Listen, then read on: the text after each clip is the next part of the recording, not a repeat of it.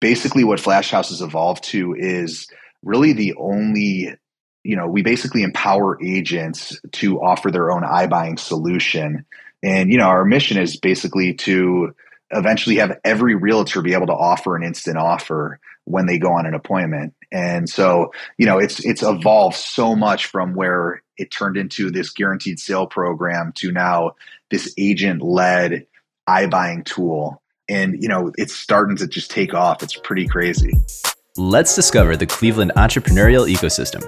We are telling the stories of its entrepreneurs and those supporting them. Welcome to the Lay of the Land podcast, where we are exploring what people are building in Cleveland. I am your host, Jeffrey Stern, and today I have the pleasure of speaking with Ryan Young. Ryan is the co-founder and chief strategy officer at Flash House, where he is on a mission to create a seamless real estate buying experience, empower realtors, and simplify the stressful process of buying and selling homes. Ryan was born with real estate in his blood as a third generation in the industry.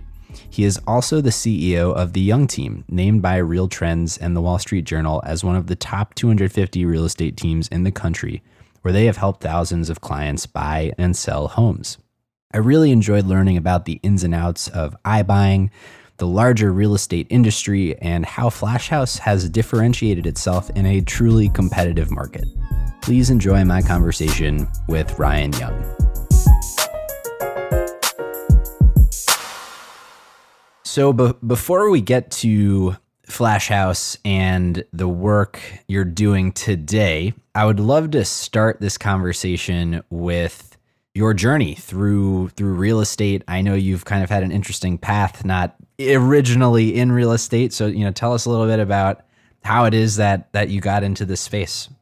Yeah, so I do have a unique path. I actually graduated high school, and during high school, I cooked throughout my entire high school, career, and actually decided to go to culinary school when I turned 18. So if I was going to go to culinary school, I was going to go to the best one, and went to the Culinary Institute of America in Hyde Park, New York. And I aspired to be this world-class chef, and I did it for about 10 years, cooked all over the country, some of the best restaurants in the country. And, it's funny, the restaurant industry is extremely hard on you physically, mentally, emotionally. And I think I was about 26 when all of a sudden I just kind of hit a wall, and I decided I wanted more in life besides just cooking and, work and everything like that. And so I reached out to my folks who were actually realtors in Cleveland and said, Mom, Dad, what do you guys think about me coming back home and getting into business with you? And I had no education to do so. I was never extremely entrepreneurial growing up. I was a chef. And, they said, sure, let's do it. It was 2009. The market was in the dumps. It was just one of those things. It's like, why not? Let's get you back to Cleveland. You probably won't do this for long, but at least it gets you back here. And once it gets you back here, then you can figure out what you really want to do. And so I moved back to Cleveland, and I did work at a restaurant while I started in real estate, but I started working with them, and I fell in love with it. And I fell in love with every angle of helping people and the hustle and the grind. And, I found that I came from a world where you worked 80 hours a week, and, you only got paid to work 40, but you put in your hours in the kitchen. And all of a sudden I came into this other world where there were a lot of part-timers, and there was a lot of people that, were doing this as a hobby. And I saw this major opportunity of you apply kind of a culinary work ethic to an industry where there's no ceiling. And I got a little taste of that, and I couldn't let go. And I just started pushing harder and harder, and we started growing this team. And next thing you know, we've got a team now of 28 people, the Young Team. And, we sell over 600 homes a year. We're top team in Ohio. And it's just amazing to see over the past decade, this culinary guy that all of a sudden got a taste for business and for, building and, all of a sudden became much more entrepreneurial. And so 10 years later, it's just amazing to see, kind of to look back and to see what I used to do and to where we are now and what we built with our real estate team, the young team. It's been incredible. Yeah. Can you give us a little bit of an overview of Young Luxury and the young team and what you've been working on there? Yeah. So I joined my folks, started building the young team. And over the past decade, we've just kind of kept seeing what I would consider as holes in the market. And one of the things that we're extremely excited about is we started Young Luxury. And Young Luxury, I had a relationship with a very large broker in New York City. And when COVID started, him and his family were kind of getting ready to get out of there. And he grew up in Central Ohio, and I started having some conversations with him. And I see Northeast Ohio, we have these beautiful homes and we have, these incredible estates. And I don't think we're marketing them appropriately. I don't think they get the level of attention that you would get in a larger, metropolitan market like in New York or the Hamptons or San Francisco or these Miamis of the world where, this client experience is just absolutely incredible. And that's what the clients expect. And so we kind of said, what could you do with us in Cleveland? And, the guy sold $20 million apartments in New York City. And we started kind of brainstorming and saying, wait, let's actually put our heads together and let's do something out here. And we started Young Luxury. Young Luxury is just a boutique firm that basically focuses on luxury homes in Northeast Ohio, basically homes over $1 million, which compared to New York City, I know that's probably considered adorable. It's a studio. It's first time home buyer studio. But no, I mean, so we've been building and we've been taking just some of the things that he's done in New York and some of the things that he has relationships with brokers on the West Coast and just really changing the game from a luxury standpoint. And the crazy thing about it is I don't think a lot of the luxury clients so far that we've really helped, I don't think they've had the expectations or standards of what we're actually doing. And once they see how we've approached selling their property and the level of attention to detail that we're providing, I think now all of a sudden they're blown away. And I think just naturally in Northeast Ohio, we've kind of set this standard of we do things the way we do things here, and that's just the way it is. And we're really looking to push that and break that, that mode of like, that's acceptable. And so we're really bullish on it. We feel like the luxury market, I know we'll talk a little bit about technology and somewhat of this digital transformation. But we feel like the luxury market is one of the few places, niche markets, whether it's real estate or travel or auto or whatever it is. We feel like that's one of the immune industries to disruption in technology. We think it has a place there, but we don't think that all of a sudden robots are going to be selling, ultra luxury properties. We in our experience, the client still wants an experience and they still want their handheld and they still want to be able to pick up the phone and call someone and have a conversation.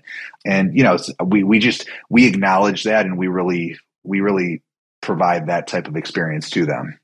Over the last decade or so, as you've been kind of entrenched in the space, you mentioned you didn't necessarily always think of yourself as entrepreneurial, but at what point did you begin to think about beyond, kind of the real estate transaction where there is maybe opportunity for you to create a product or facilitate the whole overall experience?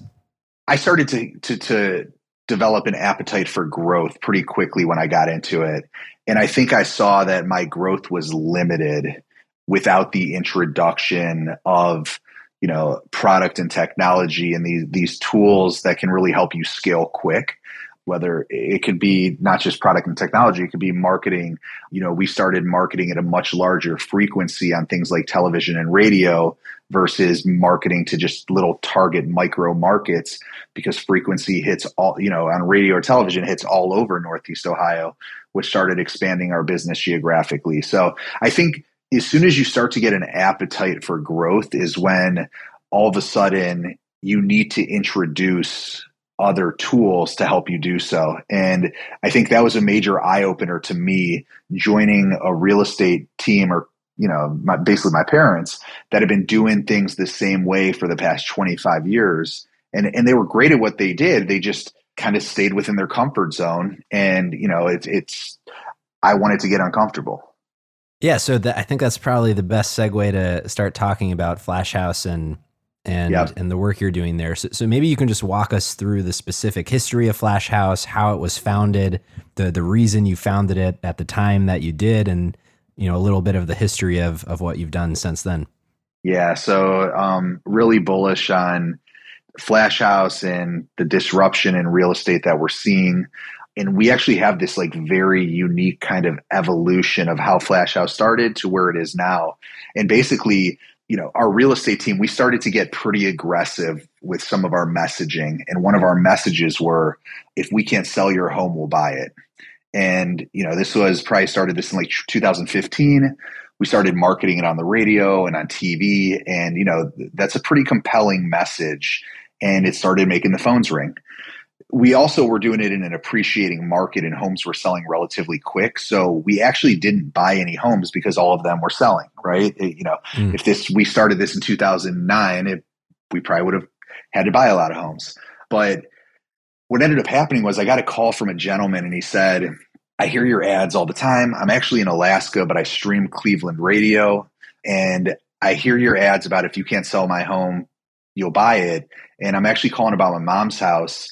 She's out here now in Alaska as well, in assisted living. And I want you to buy her house. And I told him, I said, I appreciate that you reaching out, but we don't buy them unless we can't sell them. And he kept saying, I hear that, but I just want you to buy it. I don't want to deal with it. I don't want to have to fly back to Cleveland. Can you just buy it? And so finally, I explained to him, I'm like, if I buy it, I'm going to buy it below market value, and I can help you sell it for more money if we put it on the market. And he's like, I'm not interested in making more money. I'm interested in the convenience of the sale. And so I ended up buying it. And, after I ended up forming a pretty close relationship with him. And I kept trying to talk you out of me buying it because I kept focusing on how much more we could sell it for. And he's like, Ryan, it didn't matter to me. Like, that was not what was important. The importance was the convenience. I didn't want to be interrupted. I want to spend, I don't know how much time my mom has. I didn't want to have to fly back to Cleveland to get it ready. And so kind of the light bulb went off of, not everyone just values top net dollar. And especially in the world we're in today, when you think of just Uber and Uber Eats and Amazon, and everything is convenience, right? And it's a click of a button.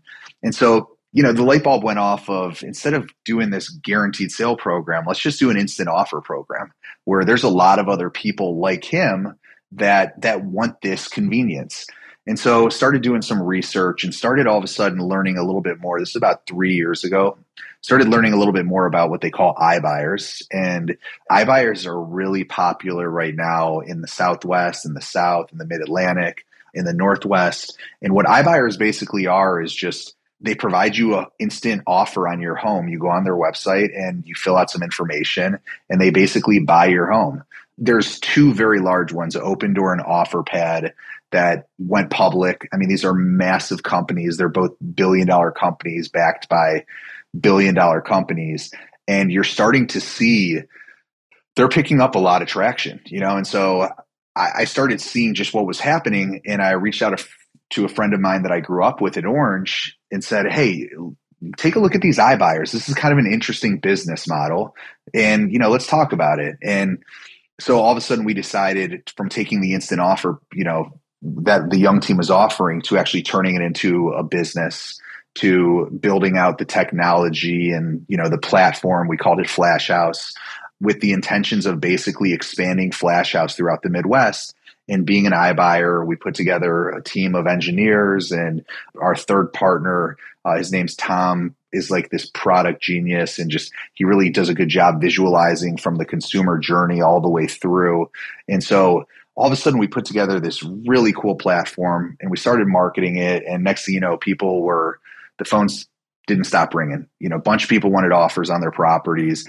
And, so that's kind of where we were, I would say, up to about 6 months ago.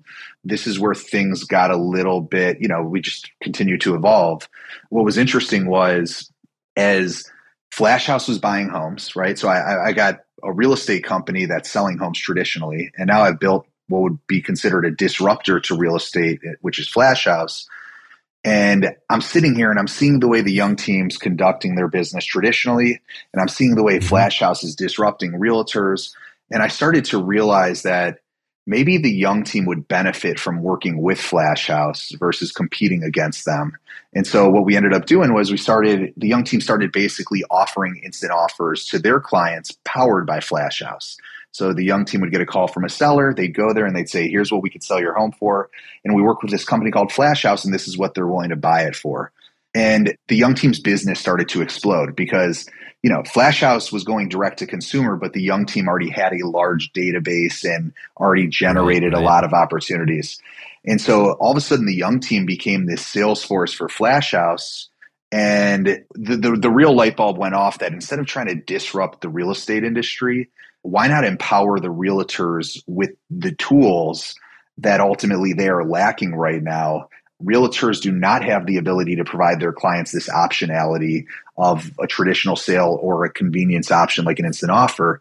And so basically what Flash House has evolved to is really the only, we basically empower agents to offer their own iBuying solution.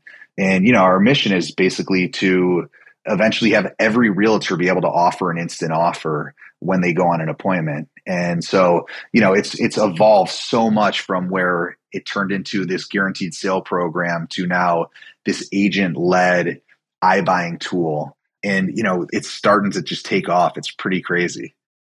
That's an incredible story. I love how kind of the realization of taking these two things and putting them together. And that is really the catalyst for the growth that you're experiencing.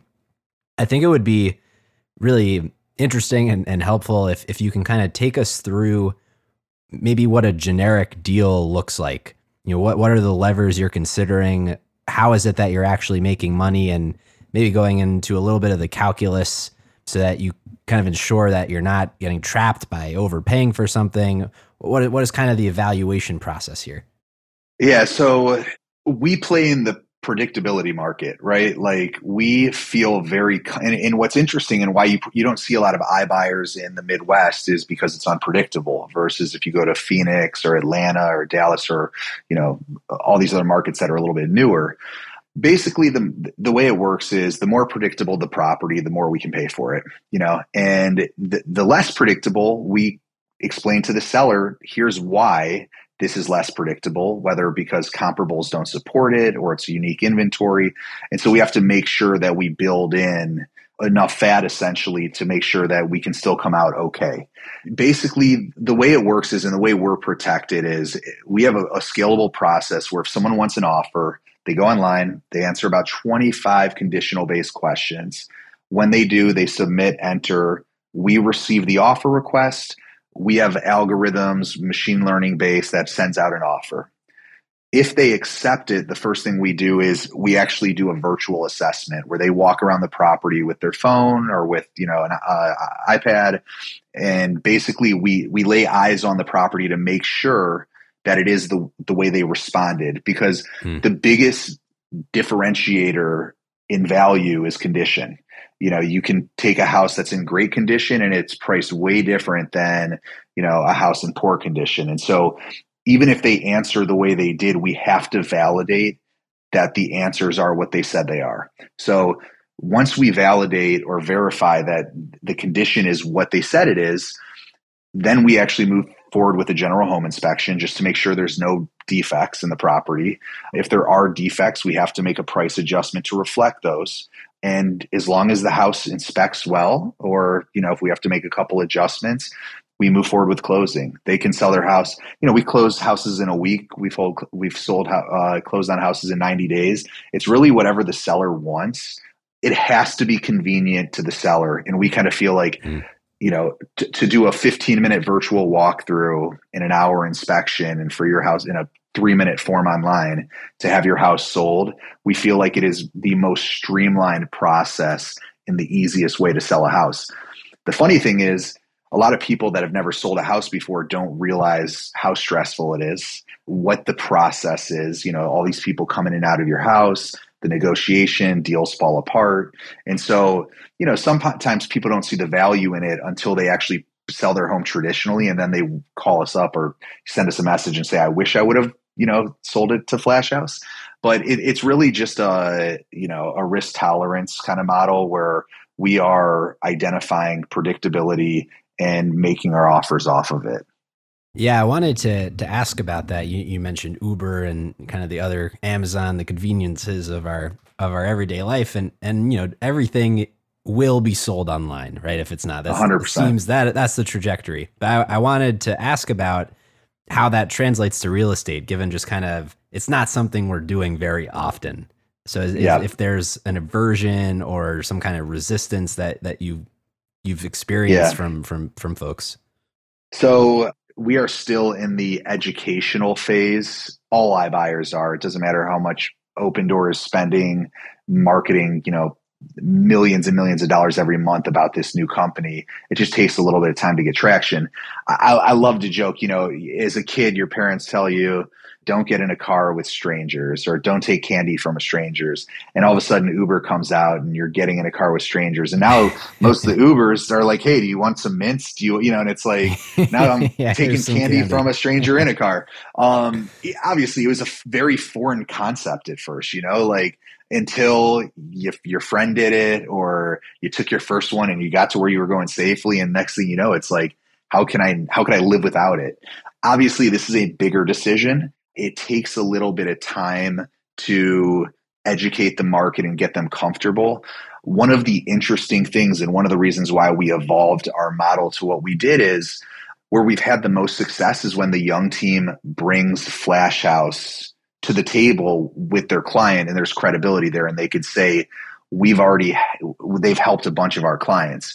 When we're going direct to the consumer, all of a sudden we have to win them over by showing them examples of homes similar to theirs that we've already acquired and that other people are doing this. This is not a We Buy Ugly Homes. We're not a wholesale, real estate company. But, to tie it back to our new model and what we're so excited about is we earn so much more trust and credibility when we're brought in the door by the realtor that they know and trust. And so I think that educates the consumer much quicker versus us trying to do it all ourselves.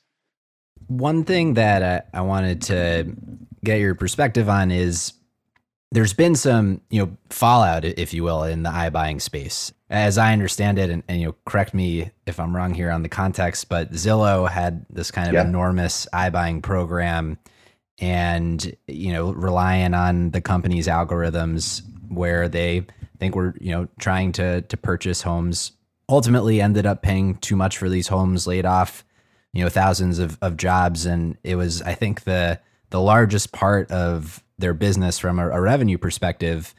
And that, they were writing off billions of dollars of losses on the remaining homes that they have. So I know we've kind of talked a little bit about risk, but like what went wrong and how are you thinking about those kinds of challenges? And maybe it's tied to the idea of predictability that you're talking about, but how do you think about that?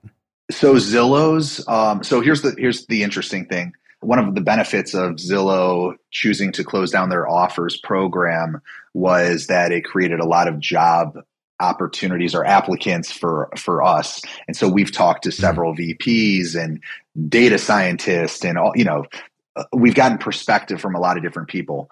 In my opinion, Zillow's case study of an iBuyer is completely in a vacuum compared to everyone else. And here's why. Zillow is not an iBuyer. Zillow is a real estate platform where they, over the past decade, 15 years, have absolutely dominated that space, right? They're a publicly traded company. They drive the majority of their profit, their gross profit, from real estate fees and from Zillow Mortgage and stuff like that. Zillow got an appetite to get into the iBuying space. Opendoor has been in the iBuying space since 2012. Zillow got in 3.5 years ago. Zillow wanted to be number one in the iBuying space. So all of a sudden, they started telling their team, basically from top down, from my understanding, we're not concerned with profitability. Acquire anything and everything you can, whether it's on market, it's off market, it doesn't matter. Zillow basically had an appetite to be number one and to pass Opendoor as the number one iBuyer, and they tried to do it in about a third of the time that Opendoor did it. And Opendoor has established strong foundational principles in data and pricing algorithms and stuff like that. They've been doing it 3 times as long. In the last quarter, Zillow acquired more homes than the previous 6 quarters combined. And so what really happened was Zillow just said, I don't care, keep buying, don't stop buying. We need to be number one. It doesn't matter how much money we lose.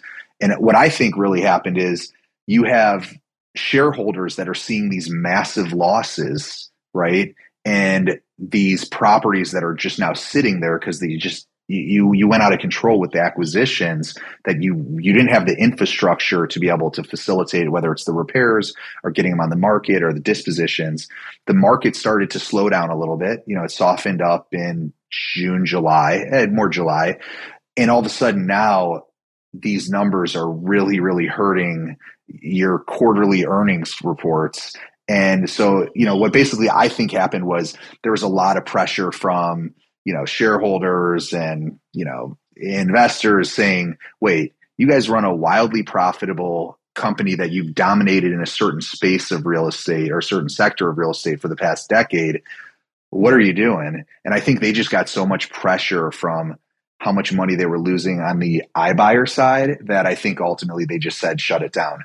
Here's what's interesting though, is I think they made a mistake by shutting it down.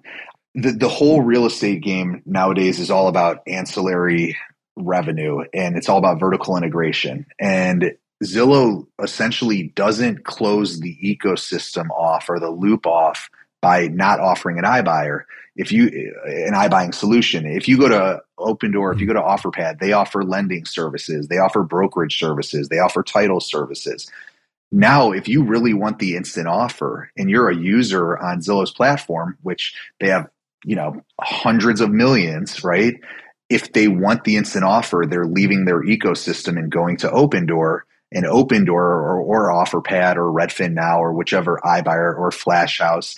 And what's interesting is Opendoor is now providing all of those other services that Zillow do. So they're losing that person in their ecosystem. They're going to another competitors, and are they going to actually get that client back? And so I think that although it would have cost them a lot of money, I think that they actually would have, if they were comfortable taking losses for probably the next 6 quarters, which they're large losses, but I actually think they would have actually ended up coming out way ahead if they could just absorb, the expense of doing so for the next year and a half. So it's really interesting. I think that they just got a lot of pressure. People started seeing these numbers. And, it's funny because when you say, it was what's interesting about iBuying is you look at top line revenue, and the acquisition of these assets are so expensive. When people are seeing revenue of billions of dollars, that's just the acquisition and disposition of the homes. The gross profit margin is very thin. So versus you look at like agent services or selling ads to agents where they make the majority of their money, that the profit margin is so large on that the numbers, the data, the numbers are a little bit misconstrued and a lot of times manipulated when people hear top line revenue and how much iBuying generates. It's really just that's the acquisition and disposition of real estate. So in the iBuying space, like talk me a little bit through competition. So like usually when you find this repeatable structure that can be scaled out to some degree and you're earning a nice rate of return, I would imagine it invites other people to do what you are doing. How much of what you've done has created competition? How much has been already there? And how do you think about that differentiation? Here's what's funny is it's a hard business to get into. It's capital intensive. It's high risk. It's low margin. It takes time to establish credibility and to educate the consumer. But once you're in and once you are able to raise capital or debt, all of a sudden that opens up a lot of opportunities, right? And so I think you look at Opendoor and you look at like Opendoor, I keep referencing them because I think they're the kind of pioneer in the space. And it's like they've been in Phoenix. That was their first market they ever went into. 10 years ago, roughly, they only have 7% market share in Phoenix. And they're the biggest, that's their biggest market. That, it's like, it just takes time. You're acquiring $300,000, $400,000, $500,000 assets. It's not as easy as, most, whether it's most investors don't like hardware anymore. Everyone likes software. Just what are you going to do with it? Where are you going to store it? It costs money to produce it, right? Look at the expense of houses, right? And so because it's so capital intensive, it slows down the growth. It slows down the entry point, and it slows down the growth of a bunch of companies either completely dominating it or expanding or getting into it. And, I think you have kind of a unique perspective on this from both the Flash House and the Young Team, kind of combination. But do you feel there's competition from the old world? How much of it is like from the traditional selling process versus other innovative tech forward companies?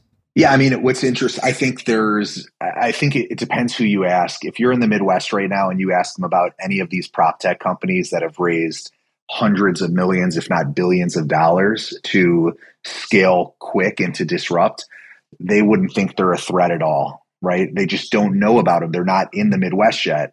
If you were to go to Phoenix or Dallas or Atlanta, and you mentioned any one of these prop tech companies, they are concerned. The traditional realtors are concerned. And I mean, I think that's why we really built what we built and involved Flash House. And what we did is we kind of look like we're disrupting the disruptors. We're empowering the agents with all the tools that essentially are going to beat them. And so we think that they still really have a place in the market.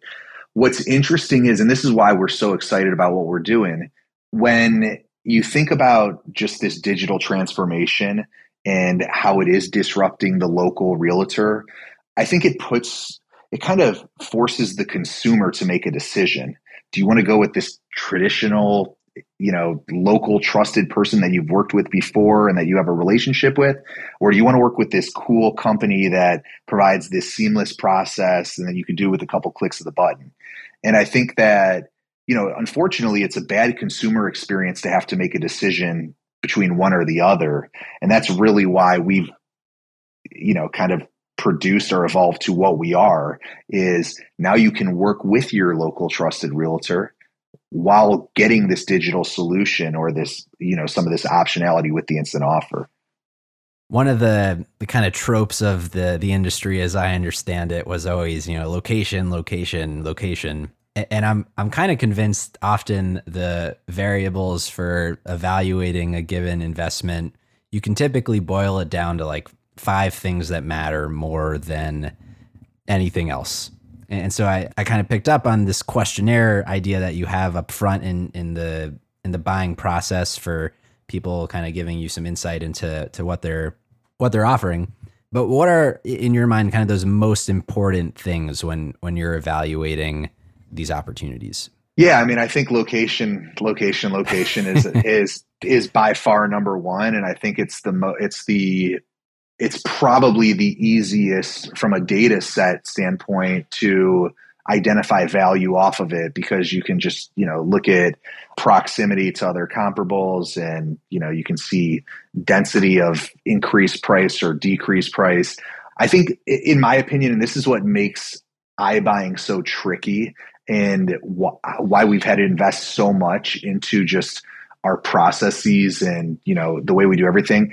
I think condition is what really alters value significantly, right? And so just from wearing my realtor hat, not even my Flash House hat, when you have a wet basement that spooks a potential buyer, or when you have a house that has all wallpaper or that has, I don't know, like, here's a good example. We were joking about this on a call the other day, internally in Flash House. You can paint a house and it doesn't necessarily mean that you're improving it, right? Like you could paint your house red, and that might actually be detrimental to the value because now the buyer is going to want to paint it back to something more neutral. And so when you look at how much condition swings value, I think that's what makes it so tricky. If you're to go on any kind of county auditor or Realtor.com or Zillow or whatever it is, and just look at what they predict is the value of the home without knowing the condition. I think that's where they've really gotten in trouble with their kind of predictive AVMs. It's all based on just specifications, location, square footage, bedrooms, bathrooms. It doesn't take into account condition. So we've had to work really hard to focus on what is the condition of the property so that we can offer accordingly. And then also there's a lot of decision whether we improve the condition after we acquire the property. And if so, how far do we go? So I think that's really, whether it's buyers looking to buy, whether it's us looking to acquire, whether it's us thinking about our selling strategy, I think condition is always the biggest driver. And just, how does that affect value? Building on that a little bit, when you think about kind of the business of Flash House, where is kind of the opportunity for growth that you see the most? Is it in geographic expansion, or is it in kind of those ancillary offerings that you've been talking about so far? Both, by far. You have to do both, right? Because if you don't do both, someone else will. And the ancillary just naturally, the ancillary is foolish not to. You have to. That's really why people get into the business, is the attachment rates when you have the consumer in your ecosystem and you can provide the most value to them in a completely, well-rounded experience from start to finish. The ancillary is such a no-brainer because they have to use a title company when they sell their house or when we acquire it. We have to use a title company when we go to sell it. The majority of buyers have to use a mortgage company when they get it. So it's like, why not use your mortgage? You have a captive audience that's sitting in your house, that's buying the house from you. Why not use your mortgage company? So I think that's where the majority of people get excited, especially in this prop tech space. They're not as concerned about the profitability on whatever their core competency is. They're excited about all the long-term attachment opportunities. From an expansion standpoint, I think you have to show that this model is proven in multiple markets, in diverse markets. I think as soon as you look at some of the iBuyers that have not got to the Midwest, as soon as they start proving their model in the Midwest or in the East Coast, where you have century homes and different styles architecturally and climate and stuff like that, I think as they expand or we expand to markets where there's already iBuyers, I think now you have a true threat to whatever the industry is that you're expanding in. I think that if you can show that your model works in multiple markets, diverse markets, I think all of a sudden now you are taken extremely seriously. And by then it's probably almost too late for any of the competition to even catch up or to create a defense strategy. What does the future of home buying and selling look like if you can realize the vision that you have for the industry? There's a digital transformation that has realtors still at the center of it. I think there's a couple industries. I think you'll continue to see digital transformation, and it's just a matter of whose hands it gets into. But I think there's a couple industries, medicine, probably legal, real estate, a few others that are just such large emotional based decisions that I still think that people will be involved in the process for a very long time. I just think it's a matter of, can they provide enough value outside of just being there to provide the emotional support or the guidance or, the local knowledge or whatever it is? Can they provide enough value through technology or through simplicity or, ease? And it's like for them, for the consumer to value them being there for the emotional support. There will be a point if the realtors or whatever industry can't compete at all with whatever the disruptors, whatever the technology that they're using to disrupt this process or this industry is, then I think they'll eventually be out of business. But I think that as long as they still have most of the tools that are being offered by the disruptors, I think they have a place, in the transaction for a very long time. Mm. So kind of an empowerment of the agents almost. Totally. That's what our mission is, to empower all realtors with an iBuying solution. And I've seen it, it's so interesting to see it from both sides, to see it from the traditional real estate side and then to see it from this disruption side. And it doesn't have to be, you don't, I constantly think of industries where, they weave kind of in and out of centralization and decentralization. And it's like, it keeps swinging back and forth. And, when Zillow first started, it was all about transparency. Like Zillow said, the real estate industry is screwed because there's no transparency. No one knows what anything's worth. Everyone relies on whether it's the realtor that, shows the value, and there's no transparency. Well, what Zillow ended up doing was saying, we have the most transparent platform. It's the best place to go to know everything about real estate. So then they started capturing a bunch of users or consumers on their platform, millions and millions, and they said, how do we monetize this? So then what they started doing is basically selling those opportunities when people say, I want to see this property, to an agent who would want to buy it. And now the consumer thinks that they're going to see it with the agent whose listing it is, and a random agent would go whoever is willing to buy the lead. So what started as a platform about transparency all of a sudden turned into capitalizing through a non-transparent way. And so I think now it's starting to shift back the other way because the consumer gets upset when all of a sudden they're like, who are you? And they're like, oh, we're a realtor. Zillow set us up with you. And they're like, but we didn't realize we were talking to you. And so I think it's just, and now all of a sudden, how are companies looking at that and saying, what's the solution to solve that problem? And it swings back the other way. And so I think you'll just kind of see this natural kind of weaving in and out of the biggest companies getting disrupted. And then all of a sudden the disruptors becoming huge. And then the next company saying, we need to disrupt them. And so I for the past decade or so, 15 years, I've been observing it. And it's just like, I think that will always continue to happen. I want to take a quick detour. You mentioned the kind of the cost of capital in the space is very high. It's not like a traditional software company where, you get the zero marginal cost on everything. So could you tell us a little bit about like financing, equity, debt, how you've gone around, bringing on the capital to build the company? Me and my partner are extremely fortunate. I mean, it's easy. It's a lot easier to start a company and invest in it when you have income coming from an established other company, right? So both of us have been fortunate enough to do well with other businesses that had allowed us to invest a significant amount of our own money. And then, from a capital side, once you can show, first we financed everything, put together a little bit of friends and family, got a little bit scrappy, put together some lines of credit, established some lines with larger institutions, stuff like that.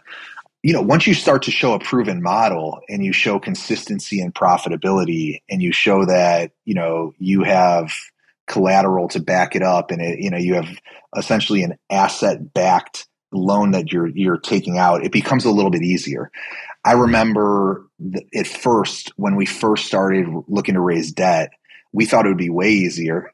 And we went, kind of banked with banks that we had relationships with. And, my partner kept saying, he was like, this is a no brainer. Like I've had a banking relationship with them forever.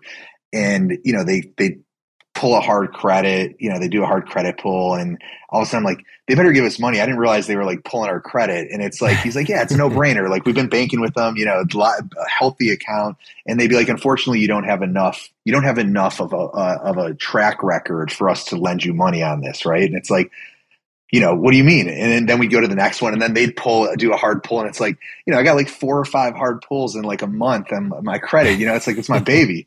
And it's like, and then finally we started talking to a little bit more less conventional banks where it gave us a little bit of a safety net. And then of course, then we started to get some traction and then we had, a track record. And then all of a sudden, what's funny is at first you have to, from the debt facilities, family offices, we're on their terms, right? And you got to do what you have to do. Luckily, we turned property so quick that it's the cost of capital is not crazy. But it's funny, once you start, you have multiple debt facilities that want to give us money, then all of a sudden how the leverage swings back the other way where, all of a sudden, money's so cheap right now where they all want us to use their money. And so, now we're at a place, now we're in a really fortunate position where we have access to more debt than really we need right now, but it's great to have because you just it's your blood supply, right? Like if you run Right. out of money, you're completely hamstrung. You can't acquire properties, and that's one of the reasons why I think, like I said, when you talk about expansion and stuff like that, it's hard to do unless you have these massive warehouse lines, and that's when you're bringing in big venture capital and like Opendoor $1 billion SoftBank backing, like, it starts to get very, very big and very macro quickly. Yeah. Maybe before we kind of bookend it with some reflections on your entrepreneurial journey and maybe even some Cleveland real estate, where is Flash House today? And, that story you kind of told in the beginning, what have been some of those like personal outcomes that you've seen and some of the human element to this? Yeah. I mean, Flash House today is in a really exciting place. We are in that place where things are about to get real wild, and for the past 3 years, you talk about like kind of the human elements, the emotional elements to this. For the past 3 years, I've invested a lot of money into this. I believe in the theory of it and the thesis of it, and I've invested all of my time into it, while also building another company. We're finally at that place where you're going to see like massive growth, large kind of PR opportunities for us with just some of the things that we have going on. And it's exciting, and it's been a grind. And the funny thing about it is that selling real estate and growing this big real estate team has been fun. I'd probably say it's the most rewarding that I've had. A lot of team members that I've helped grow and groom, and they've seen so much success as realtors, and they've been with me for a long time, and they all these great careers now, and that's been really fun, and it's been fun to help all of our clients. Sold thousands of homes. Flash House is something. It's something. It's almost hard to explain, but it's so much bigger. It's a challenging problem. It's a problem that's new, right? It's not as easy as just there's hundreds of there's millions of realtors selling real estate. There's only a few people that are really playing in this iBuying space, and I can understand why now 3 years later, because every time we thought we had it figured out, we got slapped in the face because we realized that we were so wrong, and like that idea was never going to work, right? And we're finally at a place now where it's becoming very exciting. And there's been times where I think especially with a startup, there's times where you only feel the pain. It's like, is this ever going to be anything? Am I ever going to make money? Am I ever going to stop losing money? And I think it's just really exciting that we're at a place now where it's like, I don't want to say we've made it because we're far from that, but we're at a place where we're starting to acknowledge that we have something huge in front of us, and we have a massive opportunity, and that it's hard not to get really excited about it. Yeah, it's a commendable place to be. It's very cool. It's a tough journey. It's a tough journey, and a lot of people. What I think is amazing about the journey is a lot of people never get there to just where we are right now, and we're looking to go to where very few people have ever been, right? And we understand what's ahead, and the work and the commitment and the dedication, and I wouldn't have it any other way. It's become, it's an addiction, it's passion, it's what fuels me, and it's really exciting. And, I'm excited for you to see where we're at in a year or two from now. And it's like, it's going to be wild. Yeah. You mentioned getting slapped in the face a few times. What are some of the lessons that you've learned along the way here? Yeah, I mean, I think it's we all of a sudden have a massive month, right? And it's like from an acquisition, from a disposition, from an inbound opportunity, whatever it may be. And we're like, here we go. This is what we've been waiting for. And then the next month, literally the phones don't ring once. And it's like, I'm so confused. I thought we finally made it, or you have a team member that you bring someone on that you think super talented, and maybe they just were the right person in the wrong place, or, and you think this person's going to change the trajectory of the organization. Right. And then they don't. And, that's a part of it, right? Like there's all these things in business that it's just, I think, are very easy to get excited about before you have a large enough sample size or a proven model. And, I think one of the things that it's not that I've become numb, but I think I've just learned that it's like we haven't been doing this a long time. We've really started, I would say in the past maybe year and a half is when we really started to identify what the vision was and started building towards it.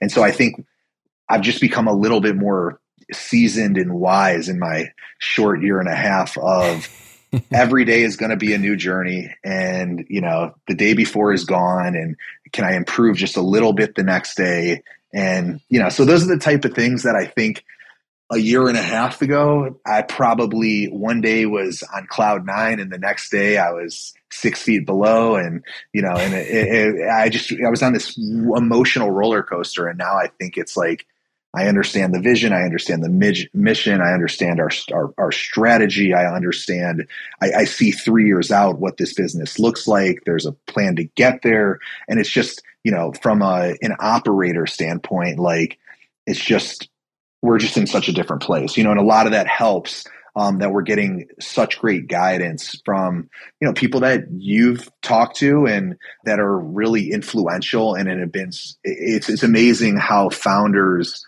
like to pour into other founders and just the wisdom that I've seeked, and I absorb it all. And hopefully I hope one day I'm in a place. I think the end game, nothing more would make me exciting than for people to seek, my guidance and my wisdom. And I would love to give it to people, because I think, that's been one of the biggest eye openers is how many people have shared with me and helped me get to where we are, Yeah, no, absolutely. Everything you're saying resonates a lot. I've come to think of startup years as like dog years in terms of experience. You just like accumulate 7 years of learning for sure. in this very compact timeline, rolling with the punches of trying to build a company. Yeah, but that's why we play the game though. And either if you don't have the stomach for it, the appetite for it, it's not the right, you'll be in and out in a heartbeat. And I've learned to take a lot of criticism and evolve from it and improve from it. And I've learned to take advice and guidance and just implement it. And I think there can be no ego, if there is, I don't think you stand a chance. Yeah. One of the things before we kind of close out here was what you have felt has been maybe the most transferable from your time as a chef into this world you find yourself in now. Yeah. I mean, the funny thing about it is when I was 18, all my friends were going to Ohio State and Indiana and Wisconsin and all these, they were partying, and I went to culinary school, and, we had 6:30 a.m. clean shaven, your chef jacket had to be pressed. And it taught me such a unique skill set of discipline and preparation and all these other things that it's like, it's amazing to look back at all of that and say, how much impact did that have in who I am today? And what would my life be like if I never did that, And, some of the chefs that I worked for, just unbelievable minds and creativity and how they approach things. And although, the culinary world is not this like high margin, massive growth kind of world, the people that are in it because they're passionate about it. And, you take some of that passion combined with the creativity and the work ethic, and you apply it to large addressable markets. And it's like, it's wild just to think about the opportunities that are out there. Yeah. So we'll tie it out here in Cleveland. It's interesting, your perspective from the young luxury experience. Like maybe the pandemic has, anecdotally for me at least, seemed that it has had this impact on people moving to Cleveland, and kind of this, not just Cleveland, but this influx out of kind of the more dense populous cities around the country to cities like Cleveland. But I'd love to just get your perspective having both built Flash House and as a realtor just on Cleveland real estate and how you're thinking about it and what that looks like. Yeah. So what's interesting about Cleveland real estate is it's kind of a hidden gem. The value is unbelievable. Over the past probably 3, 4, 5 years, there's been a lot of institutional money flocking to Cleveland, acquiring as much as they can because of just where the price points are and where, money is so cheap. But I think, Cleveland it's a special place. When I was 18, I said, I'm never coming back. And I went to culinary school in New York, and I moved to Chicago, and I lived in Vegas, and and all of a sudden I'm 38 years old. I live on the east side of Cleveland and got 2 kids and a wife and 2 dogs. And it's like, on some acreage, and it's like, I couldn't imagine living anywhere else. And, it's such a special place, and it's so easy. Life is just so easy here. I am the biggest cheerleader for Northeast Ohio, not just because we sell it, but because I've seen so many people move here from these big cities and from these big markets where everything is such a rat race, and you struggle to say you live in New York or in LA or in San Fran or whatever it is. And they get here and their eyes just light up on the beauty and the simplicity and the elegance and and it's just all these things that it is very rare. I feel like that we get people that move here that are like, I just can't wait to get out of here. And it's really cool, and we hear it from them. And, it's, the people that do leave here, sometimes you get transplants that come in and get out. They're like, I'm so sad to leave. Like it's a great place to call home. It is. The closing question that I have for everyone is for their favorite hidden gem in Cleveland. And no one's ever said Cleveland real estate before. Yeah. Cleveland real estate is a hidden gem. It is. I mean, if you think about it, just the metro parks are obviously such, and I don't know if they're really hidden, but I would say the metro parks and really University Circle. I think that, kind of that cultural arts district, if you weren't from here and all of a sudden you just got dropped off there, right? Like just dropped off right in the middle by the art museum and, Wade Oval and everything that's there. I think it's so architecturally stunning. I think that it's just special. I wish, one of my biggest gripes with Cleveland is I wish that it was just a little bit more accessible, and there was a little bit more connectivity from, that to the lake, to downtown, to the west side, to the Heights. And it's like, I don't think people, myself included, take advantage of all of the amenities or the hidden gems as much as we should, just because of accessibility, and that's, I wish I was in urban planning about 100 years ago or something. And I definitely would have not solved the problem, but I like to think I would have. And it's one of those things that it's such a special area. I maybe get down there once a month, to go to dinner or to kind of walk around. And it's like, every time I'm there, it's like, I should be here every week, Yeah, no, I feel the same way. Well, Ryan, thank you so much for coming on and for sharing your story. And I mean, it's pretty incredible how Flash House has developed in the last few years. So really, really appreciate it. Yeah, this was a treat. And like I said, I love what you're doing for the city. And it's amazing to see so many founders and talented people that are, being cultivated here. And I love that you're putting a spotlight on it. So really appreciate you, taking the time and having me on. Absolutely. If folks have anything they would like to follow up with you about, where is the best place for them to reach you, Ryan? I think just on LinkedIn is normally the best, or Ryan@flashhouse.com. Feel free to shoot me an email. Would love to connect. Awesome. Well, thank you, Ryan. Love it. Thank you. That's all for this week. Thank you for listening. We'd love to hear your thoughts on today's show. So if you have any feedback, please send over an email to jeffrey@layoftheland.fm or find us on Twitter @podlayoftheland or @sternhefe, JEFE. If you or someone you know would make a good guest for our show, please reach out as well and let us know. And if you enjoy the podcast, please subscribe and leave a review on iTunes or on your preferred podcast player. Your support goes a long way to help us spread the word and continue to bring the Cleveland founders and builders we love having on the show. We'll be back here next week at the same time to map more of the land. The Lay of the Land podcast was developed in collaboration with The Up Company, LLC. At the time of this recording, unless otherwise indicated, we do not own equity or other financial interests in the company which appear on this show. All opinions expressed by podcast participants are solely their own and do not reflect the opinions of any entity which employs us. This podcast is for informational purposes only and should not be relied upon as a basis for investment decisions. Thank you for listening, and we'll talk to you next week.